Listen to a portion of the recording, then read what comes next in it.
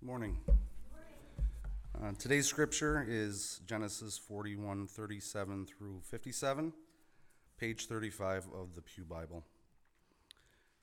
This proposal pleased Pharaoh and all his servants. And Pharaoh said to his servants, "Can we find a man like this in whom is the Spirit of God?" Then Pharaoh said to Joseph, "Since God has shown you all this, there is none so discerning and wise as you are. You shall be over my house, and all my people shall order themselves as you command. Only as regards the throne will I be greater than you." And Pharaoh said to Joseph, "See, I have set you over all the land of Egypt." Then Pharaoh took his signet ring from his hand and put it in Joseph's hand, and clothed him in garments of fine linen, and put a gold chain about his neck. And he made him ride in his second chariot, and they called out before him, "Bow the knee." Thus he set him over all the land of Egypt. Moreover, Pharaoh said to Joseph, "I am Pharaoh, and without your consent no one shall lift up hand or foot in all the land of Egypt." And Pharaoh called Joseph's name Zaphenath-Paneah, and he gave him in marriage to Asenath, the daughter of Potiphar, priest of On. So Joseph went out over the land of Egypt. Joseph was 30 years old when he entered the service of the Pharaoh, king of Egypt. And Joseph went out from the presence of Pharaoh and went through all the land of Egypt. During the 7 plentiful years of the earth produced abundantly, and he gathered up all the food of those 7 years, which occurred in the land of Egypt, and put food in the cities. He put in every city the food from the fields around it, and Joseph stored up grain in great abundance, like the sand of the sea, until he ceased to measure it, for it could not be measured. Before the year of famine came, 2 sons were born to Joseph. Asenath, the daughter of Potiphar, priest of On, bore them to him. Joseph called the name of the firstborn Manasseh, for he said, "God has made me forget all my hardship and all my father's house." The name of the second he called Ephraim, for God has made me fruitful in the land of my affliction. The 7 years of plenty that occurred in the land of Egypt came to an end, and the 7 years of famine began to come, as Joseph had said. There was famine in all the lands, but in all the land of Egypt there was bread. When all the land of Egypt was famished, the people cried to Pharaoh for bread. Pharaoh said to all the Egyptians, "Go to Joseph. What he says to you, do." So when the famine had spread over all the land, Joseph opened all the storehouses and sold to the Egyptians, for the famine was severe in the land of Egypt. Moreover, all the earth came to Egypt to Joseph to buy grain, because the famine was severe over all the earth. This is the word of the Lord. Well, this morning we are continuing our study in Genesis chapter 41, which is the story of Joseph's incredible rescue from prison and his rise to the second highest position in all of Egypt. You could say, as the title of this sermon does, that Joseph goes from pit to prime minister. And all of this happens at once. It's very quickly how it happens. You might say that his was a meteoric rise. And that is all the more appropriate if that image of a meteor, helps to remind you of Joseph's second dream, wherein heavenly bodies like the sun and the moon and the stars bowed down to him. It's good to keep that image in mind, because this chapter is full of evidence, not so much that Joseph's dreams are coming true, but that God's promises are in the process of being fulfilled. That's what this chapter highlights, the promises of God beginning to be fulfilled. Now, I'm guessing that I think that I know you well enough by now that I'm guessing that some of you are going to quarrel with my choice of the term prime minister. Why not president, you wonder? Come on, Pastor, you're in the United States now. I know what you're thinking. You're thinking that this is just one more example of my Canadian snobbery, right up there with my insistence that area over there is pronounced foyer. Well, you can mock me all you want. I'll just go back to my family doctor and get my feelings checked for free. No, prime minister is more appropriate for a couple of reasons. First, because the parliamentary system more closely parallels, I think, what was going on in Egypt at that time. Yes, Joseph is over all the land, as we'll see. His power is almost boundless. But technically, there is someone still who is higher in the pecking order: Pharaoh. Just like the prime minister might be the functional head over a country, but he still answers to Her Royal Highness, Queen Elizabeth. And long live the Queen. She celebrates today 70 years in power. But I digress. Besides that, prime minister is just a better term for a leader. I hope you can give me that. President carries connotations of like raw power and authority. It sounds too executive to me, too controlling. Minister, on the other hand, I think better communicates what the role of government is supposed to be, which is a role of servant. The ruler is God's servant for your good, as Paul puts it in Romans chapter 13. And just get a vision for that. I mean, can you even imagine government officials who understand that their primary calling is to minister to the people of the country, citizens, rather than to be like monomaniacal? That would be wonderful. Well, in God's kingdom, that's exactly what we're called to be, is ministers. And I know when you hear that word, you just automatically think of someone like me, a capital M minister, the professional class. But the truth of the matter is that we are all called to this task. We're all to be ministers. Actually, people in my position, if you want to put it that way, are called to equip you, the saints, for the work of the ministry.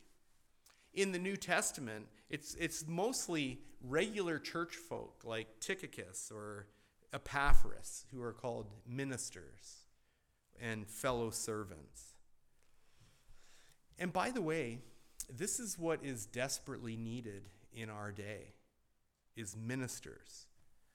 What the world needs now is not love, sweet love, in the syrupy, sentimental sort of a way, but love in the servant kind of a way. We need men and women who have a big view of God to testify to the Lord with their lips and with their lives, people who are poured out in service to God and to their neighbor. That's exactly what the world needs, and that's what we've been called to. That's the ministry that we've all been called to.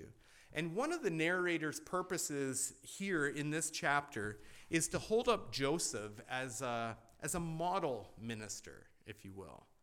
He's the prime example of what it looks like to live for the Lord in the midst of the world. This is not the author's ultimate purpose, mind you, and we'll come to that ultimate purpose in due course. But looking at Joseph as a model minister, I think will certainly pave the way to that ultimate purpose. Here then are 4 marks of a minister that emerge from the latter half of Genesis chapter 41. 4 marks of a minister from this last portion of Genesis 41. And the first is that he or she is filled. Filled. We pick up where we left off, which was that after interpreting Pharaoh's dreams, which you'll recall predicted a bumper crop for 7 years, followed by 7 years of famine, Joseph was bold to immediately propose a plan for dealing with the crisis. This plan, you'll remember, was dependent on Pharaoh finding a qualified leader. As Joseph lays out in verse 33, this would have to be a discerning and wise man. Well, when we come to our passage this morning, we discover that Pharaoh loves what he hears. This proposal sounds exactly right in his ears and in the ears of his servants, his advisors. Obviously, he's not crazy about the famine part of all of this, but he is hopeful that given all of this advanced notice, thanks to the revelation of God, the plan that Joseph lays out is going to avert whatever disaster might have befallen. The tricky part of this whole plan is, where are they going to find discerning and wise men? Pharaoh asks his advisors, do we have anyone that actually fits that description? And actually what he says here is more of a rhetorical question. And the assumed answer is not a chance. Like, this is something we don't have. Wise and discerning men. Remember, Pharaoh has already summoned all of the wise men, all of the discerning men from all over Egypt. They're assembled. They may even be right there still in the gallery watching all of this unfold. But to a man, they've demonstrated themselves to be the opposite of wise and discerning. This was their moment. This is what they do for a living. And they're all called, and Pharaoh tells them his dreams, and they're all like, blah, blah, blah. You know, these guys make Larry, Curly, and Moe look like Rhodes Scholars. There's not one wise and discerning man to be found. So after Pharaoh scans the room and consults his servant, his eyes return to that 30-year-old Hebrew man that's standing right there in front of him. And he recognizes him as being the wisest and the most discerning man in the country. What's interesting, and this is what I want you to observe, is why? Why does Pharaoh believe that Joseph is the wisest, most discerning man in the country? Here's what Pharaoh understands. Verse 39. He understands that God has shown Joseph these things. He understands that in this man who's standing before him is the Spirit of God. This fellow is filled, in other words. Do you see how Pharaoh himself is undergoing something of a major transformation in this chapter? It's not just Joseph. It's Pharaoh. Pharaoh goes from someone who was thought of as a god himself, and he probably considered himself to be something close to deity. Now he's someone who is recognizing the power and the presence of the one true and living God. And this recognition is in no small part to the coaching that Joseph has given to him all along, especially in verse 16. Remember that? When Pharaoh says, rumor has it that you're the guy that does this. And Joseph falls over himself to say, it's not me at all, to interpret your dreams. That is 100% God. So Pharaoh's picking up what Joseph's putting down, and Pharaoh's now understanding that the wisdom and discernment that is clearly on display from this young Hebrew man can only be attributed to the Spirit of God that is in him. And that's exactly what Egypt needs right now for their looming crisis. They need a wise and discerning, Spirit-filled minister. And friends, that is precisely what our world needs today. Men and women, boys and girls who are filled with the Holy Spirit. People who speak and act out of the truth and the wisdom that comes from above, not from below. We need people like Joseph and Moses and Joshua and Esther and David and Abigail and John the Baptist and the apostles. Normal people, fishermen, unschooled, ordinary men, but astonishingly wise and bold and speaking with an unusual authority. This is what the world recognized in these people. What we need are the kinds of things that would lead an observer to the inescapable conclusion that the only explanation for these people and for the things that they're saying and for the things that they're doing, the lives that they're leading, the only explanation is that these are people that have been with Jesus. These are people who are filled with the Holy Spirit. Now, we often talk about how Christians, because of their allegiance and their testimony and their character and their behavior, how Christians ought to expect persecution as we make our way through a hostile world. We talk about suffering and persecution a lot. And we do so because it's a thing. That's definitely a thing.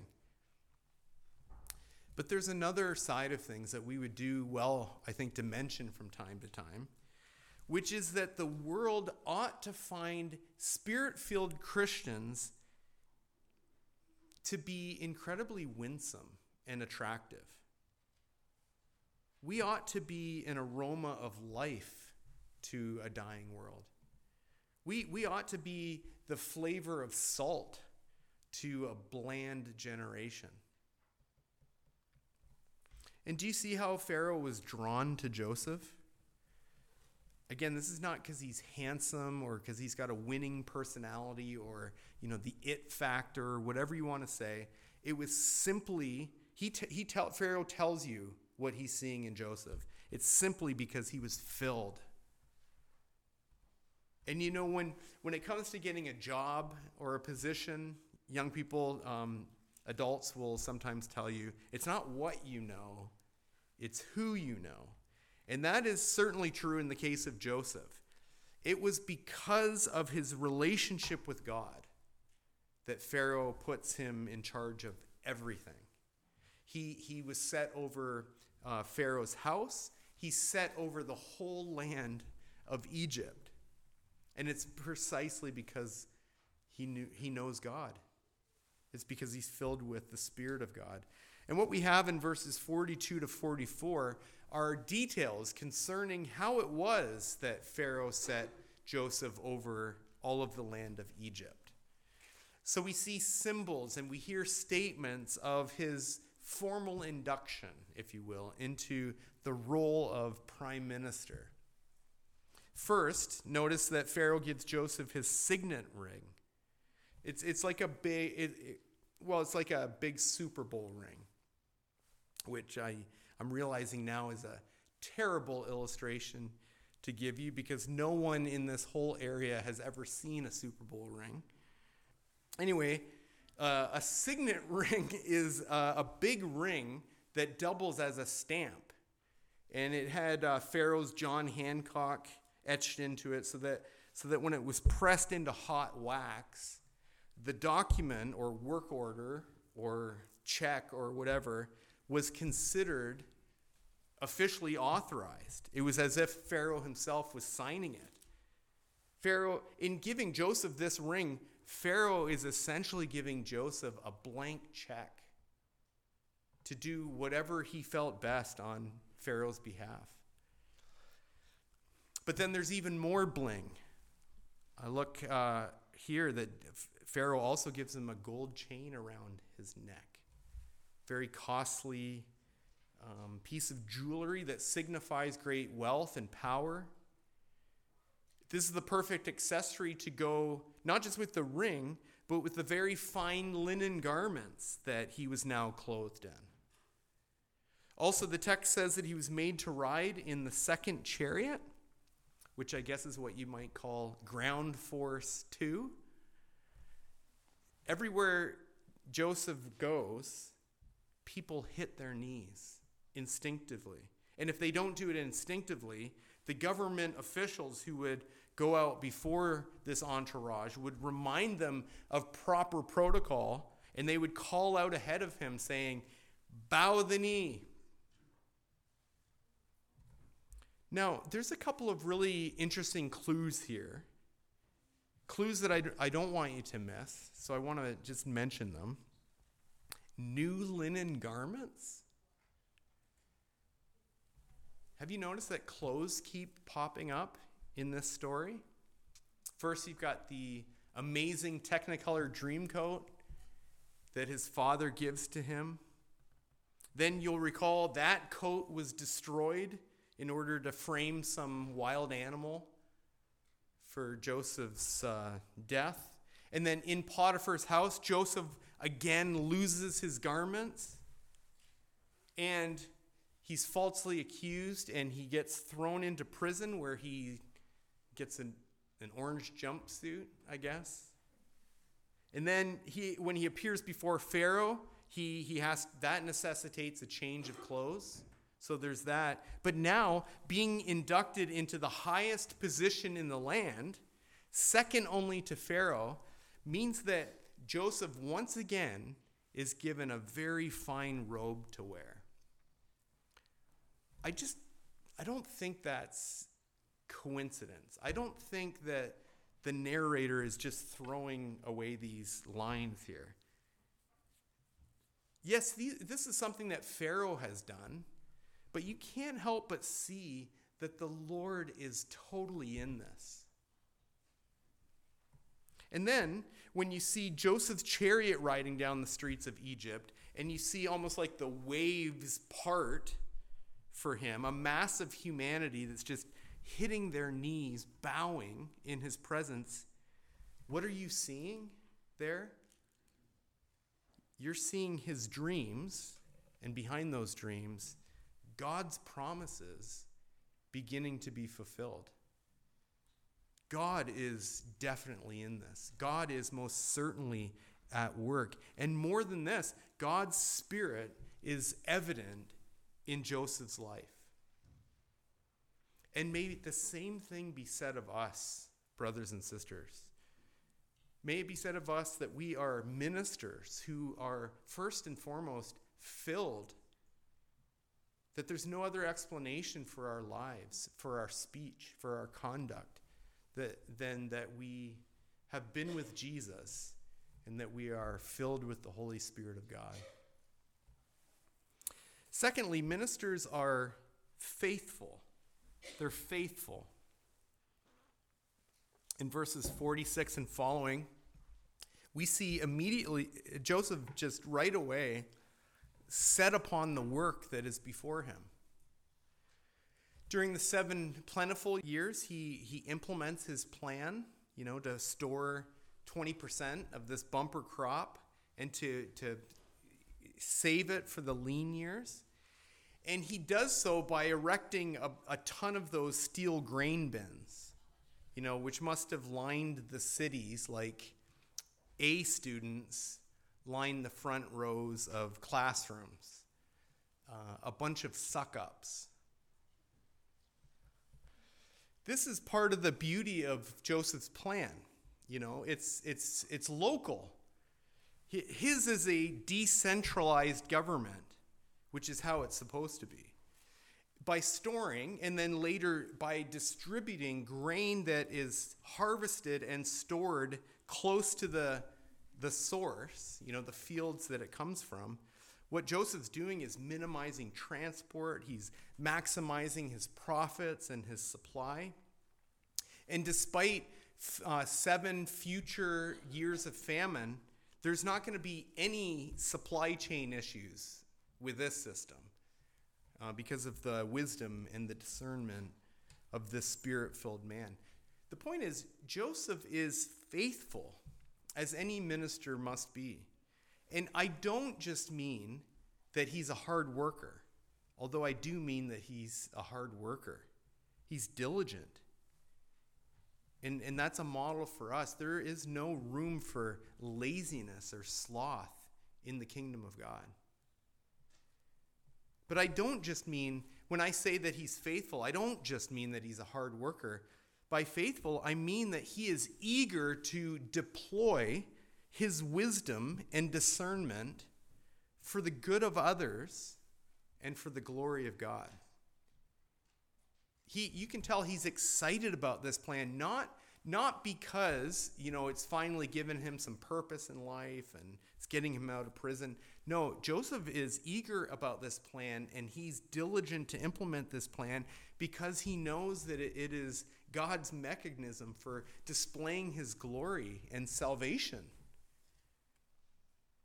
Faithfulness means an eagerness to deploy the wisdom and discernment that you've received from God in order to serve him and other people.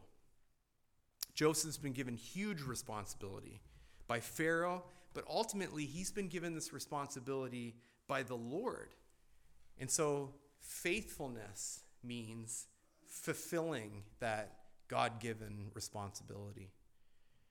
And that's been the pattern throughout Joseph's life. Have you noticed that this is the third house that Joseph has been set over?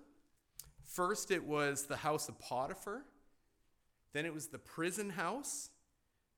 Now it's the house of Pharaoh. And at every stage, Joseph has been faithful to what has been entrusted to him. And over the course of his lifetime, you can see that he's given greater and greater responsibilities.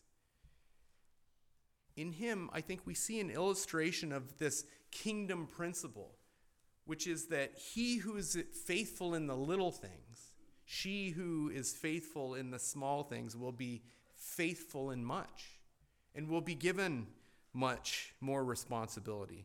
I think that's a very important principle, and one that we really need to be reminded of. It's a principle, I think, especially that you young people need to be reminded of, if I could single you out for a minute.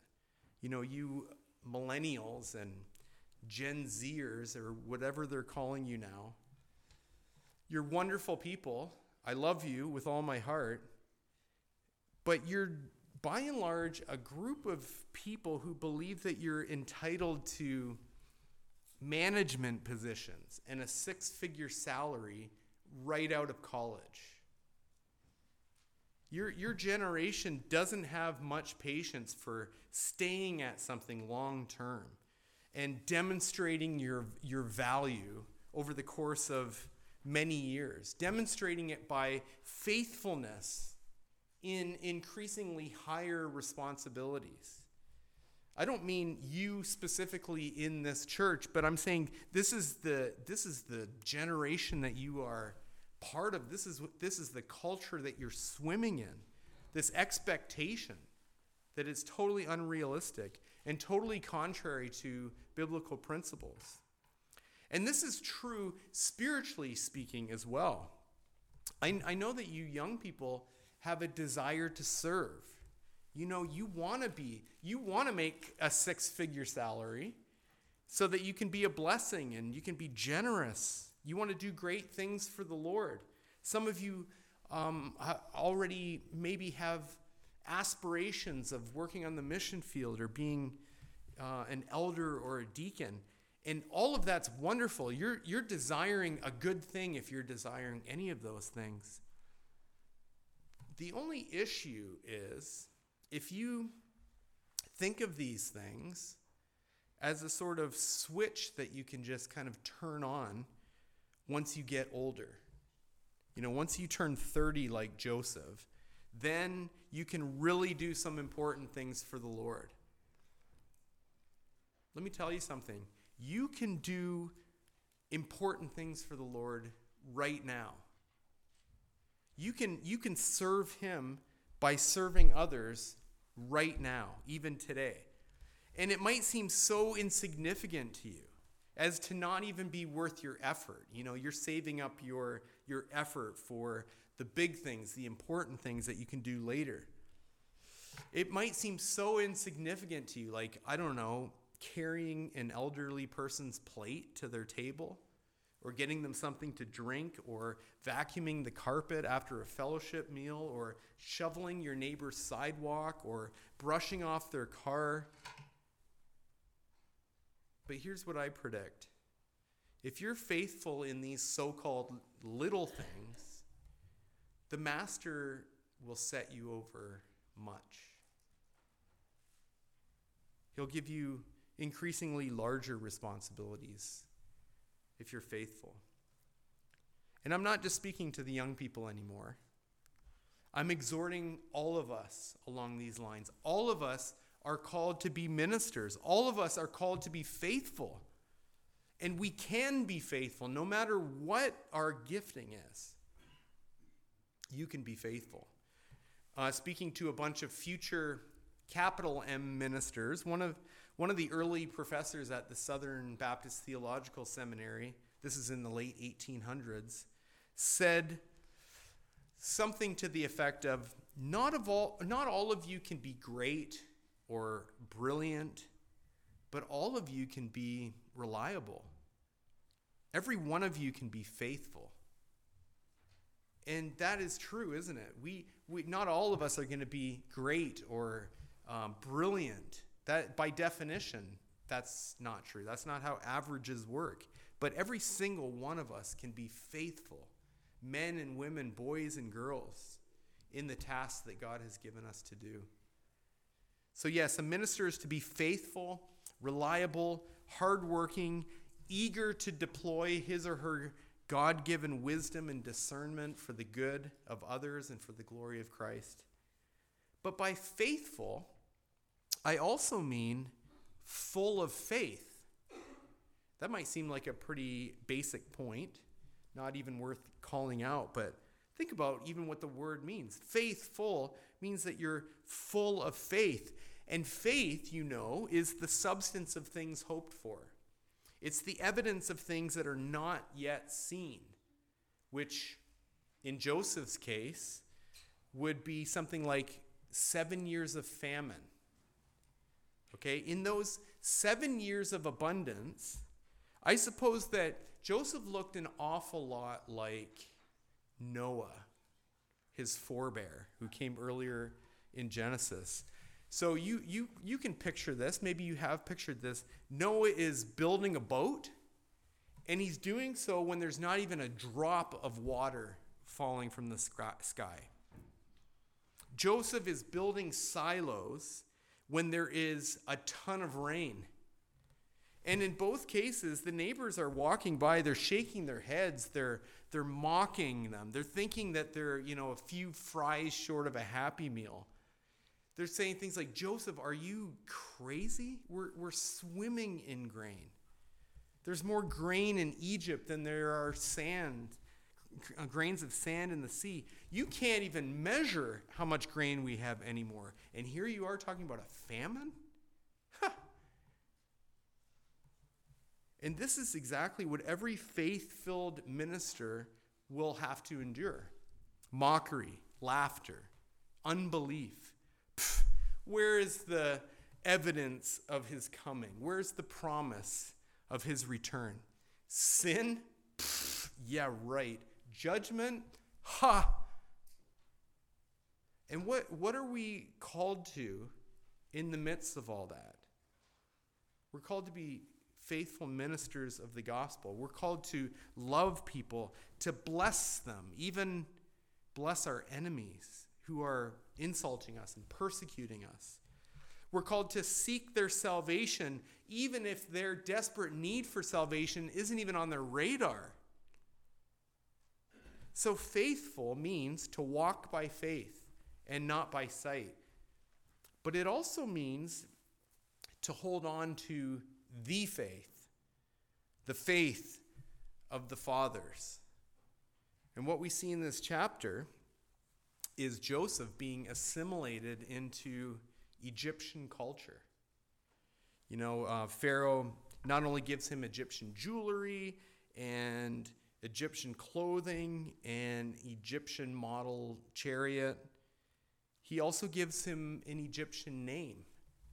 Henceforth in Egypt, Joseph is to be called, look at verse 45, Zaphanath Paneah, which means something like God speaks and lives, which is just one more piece of evidence that Pharaoh is really starting to get this. He's starting to acknowledge the one true and living God and his presence with Joseph. That's an Egyptian name. That's an expression of Hebrew faith, but it's an Egyptian name nonetheless. And then Pharaoh also gives Joseph an Egyptian wife, a young lady by the name of Asenath, the daughter of Potiphar, who's a priest at On. And this is a young woman with high status, coming from a high-ranking Egyptian family. And ordinarily, you know this by now, that in Genesis, it's frowned upon for Hebrew men of the promise, to be married to pagans, to be yoked together with these unbelievers. But the narrator here, in this case, doesn't really put this in a negative light. And I think the reason for that is, like, what choice did Joseph have in all of this?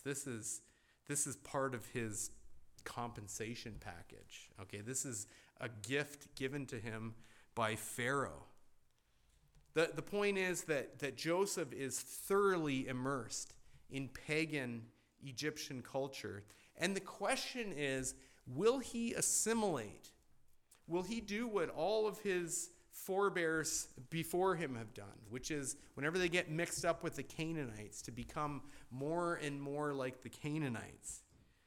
We could ask, will Joseph begin to talk like an Egyptian and walk like an Egyptian?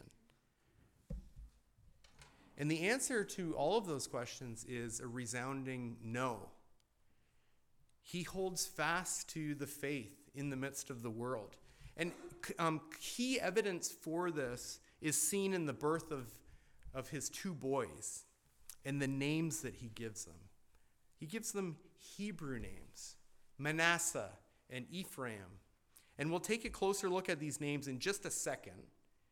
But at this point, I want you to just see the big picture, that surrounded by all of this pagan culture, Joseph is holding firm to. He's seeking to pass down to the next generation the faith of his fathers.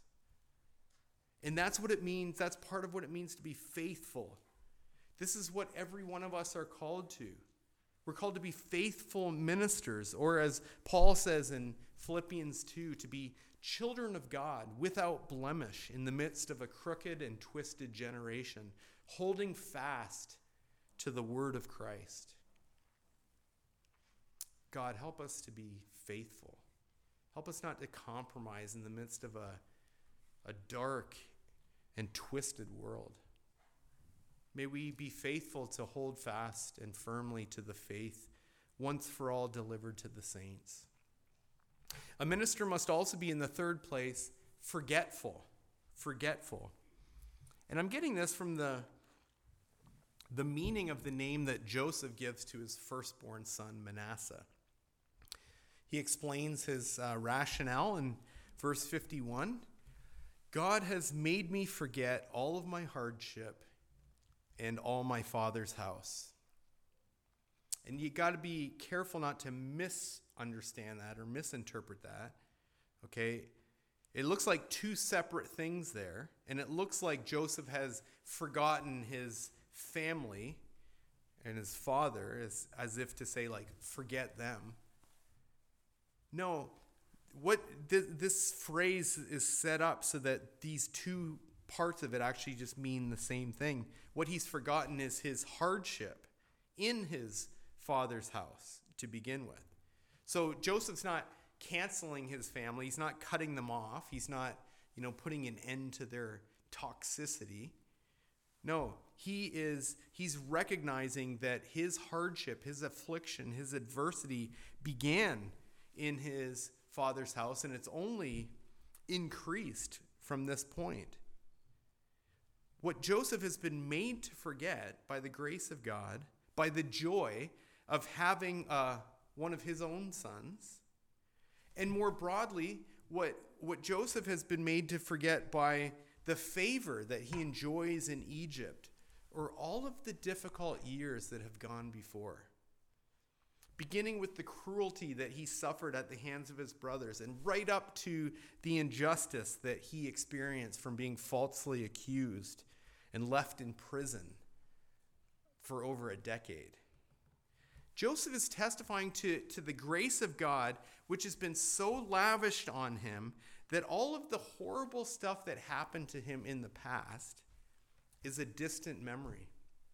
That it's completely overshadowed now by all of God's goodness to him. And this is certainly a word for us as we seek to minister in the 21st century, where every single one of us, it seems to me, can point to things in our past that have messed us up.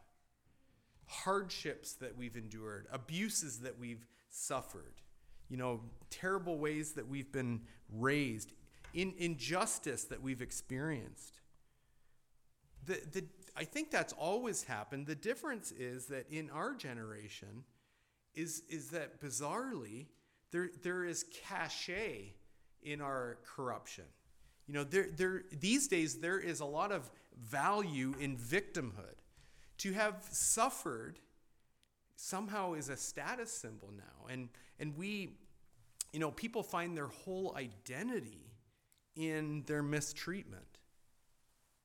And so there's a real heightened tendency or temptation to cling to the past, no matter how painful it is. And it has stalled so many people out by living in the past and reliving all of that affliction and horror. But I want you to understand that the kingdom has us looking forward, not backwards. As Paul says, one thing I do, forgetting what lies behind and straining forward to what lies ahead, I press on towards the goal for the prize of the upward call in Christ Jesus, of God in Christ Jesus. Speaking of goal, have you thought lately about the glory that is in store for us? It would do your heart well to consider the inheritance that is yours and that is coming when Jesus Christ returns. Even if it is the case that you're never brought out of the pit that you're currently in, that you continue to suffer and endure hardship in this life, have you considered that the sufferings of this present time are not even worth comparing to the glory that's going to be revealed in us on that great day, in the new heavens and the new earth? We're going to be so overshadowed with the goodness and the glory of Christ that it'll make us forget all of our trouble. Such is the overwhelming grace of God that it completely overshadows the shadows. Not only is his grace greater than all of our sins, but it's greater than all of other people's sins against us. And I want you to hear me correctly. Don't misunderstand me. I'm not minimizing all of the terrible things that have happened to you in your past. I'm simply seeking to maximize the goodness of God that makes us forgetful, as all good ministers must be. But ministers must also be, fourthly, fruitful. Fruitful. And this truth is found in the name that Joseph gives to his second son, Ephraim. It means something like, God has made me fruitful in the land of my affliction. Now, I don't have enough time to give this point adequate treatment, but fortunately our friend Stacy has written an excellent meditation on this portion of this passage on Ephraim's name, and you can find that at the Grace Notes blog on our website, and I heartily commend that to you. Let me just whet your appetite for it a tiny bit. By fruitful, Joseph obviously has in mind his two sons, the fact that his family is expanding, the fact that he is carrying out the mandate of Genesis chapter 1 and 2 to be fruitful He's multiplying. But more importantly, connect the dots with what's happening more recently. The fruitfulness of his family is further testimony that the Lord is fulfilling all of his promises. Promises that he made first to Abraham, then to Isaac, and then to Jacob, to give them a multitude of descendants, to make them into a great nation. Speaking of sand in the sea, that's what Abraham's descendants were going to be likened to. And Ephraim and Manasseh, now born to Joseph, are in fact going to be two of the half-tribes in Israel. So this is squarely in the fulfillment of God's promises. This is what it means to be fruitful. But more broadly, Joseph's fruitfulness is seen in his status, his role, his prosperity in Egypt, the land of his affliction. That's what he calls it. And that's the headline, that's the highlight from Stacy's blog post, that this fruitfulness occurs in the land of affliction, right there in the midst of it. And Vodi Bakum, I think, is also helpful on this point. He points out that the world is our land of affliction. Okay, and this is where fruitfulness comes from. Not from some if we think that we can somehow mystically escape this world and then we can be fruitful, or if we can just get out from under our affliction, our difficulties, then we could really do some great things for the kingdom. No, fruitfulness comes in the land of affliction. We, like Joseph, as we make our way through this world, we're like him in that we're foreigners, we're aliens and strangers. But God causes us to bear fruit right in the middle of it. And what we have in verse 57 is an extraordinary statement of Joseph's fruitfulness and how, out of that fruitfulness, Joseph is able to minister to the world. It says, "Moreover, all the earth came to Egypt to Joseph to buy grain, because the famine was severe over all the earth." What a picture that is. All the earth streaming to Joseph because they knew that he had the goods to satisfy their hunger. And I wonder, does that describe you, fellow minister? Do people know that you have the words of eternal life? Do people come to you being drawn by your fruitfulness? Do they come eager to have the same kind of bread that you've been feeding on? And this leads us to a fifth point. Pulled a fast one on you there. And if you want to add a fifth, you can. If you want to add a heading to this, you can call it a finger. This is what faithful ministers ought to be, are fingers. And picture, if you've ever been to a baseball game or a football game or something, that big foam finger that people wear. And I think it's supposed to be like number one or whatever. But picture that, except picture that finger, that index finger pointing to the Savior. That's what we're called to be as ministers. Fingers towards the prime minister. Because actually, Joseph is not in the ultimate sense, the prime minister. He's just a model minister. But Joseph would be quick to, I think we know him by now, he'd say, not me. He'd be quick to point you to the prime minister, the one who models all of these things perfectly. Even the Lord Jesus Christ, the beloved Son, in whom God the Father was well pleased, who, when he began to minister on the earth and when he came up from the water at his baptism, the Holy Spirit descends on him like a dove. This is a man who is totally filled with the Spirit. In Jesus Christ, we have someone who is totally faithful, always faithful, who always did the will of his Father.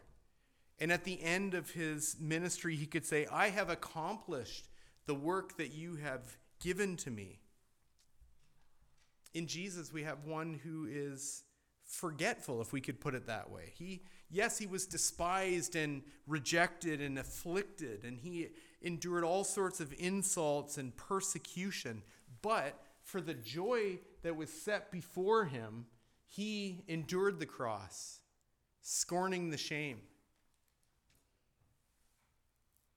Do you remember his mother said this about him? It seems like another throwaway line, but then when you read that this is what Pharaoh says about Joseph in Genesis 41, it kind of makes us curious, at least, to wonder if there's a connection when his mother says to the people at the wedding concerning the water and the wine, do whatever he tells you. And then Jesus, who will say, I am the bread of life. All the nations are going to come to Jesus. They're going to stream to him. They're going to recognize in Jesus their desperate need for bread, and not just bread that will make them hungry or drink that will make them thirsty the very next day, but in Jesus they have bread that will satisfy eternally, such that they never hunger again or never thirst again. This is what we have in the Lord Jesus Christ, who is the prime minister. And we learn exactly what it looks like to love others and to serve others and to glorify God by what Jesus Christ accomplished on the cross for sinners like you and I. What act of service. He was meeting our needs even before we realized that we were starving and desperate. What a Savior we have. And I trust that as we make our way downstairs here in a few minutes, as we enjoy fellowship with one another, as we get to participate in communion, partake of symbols that represent the body and the blood of Christ, I trust that we will be able to just be reminded of the fact that in Christ we have true bread that satisfies. Amen. Amen.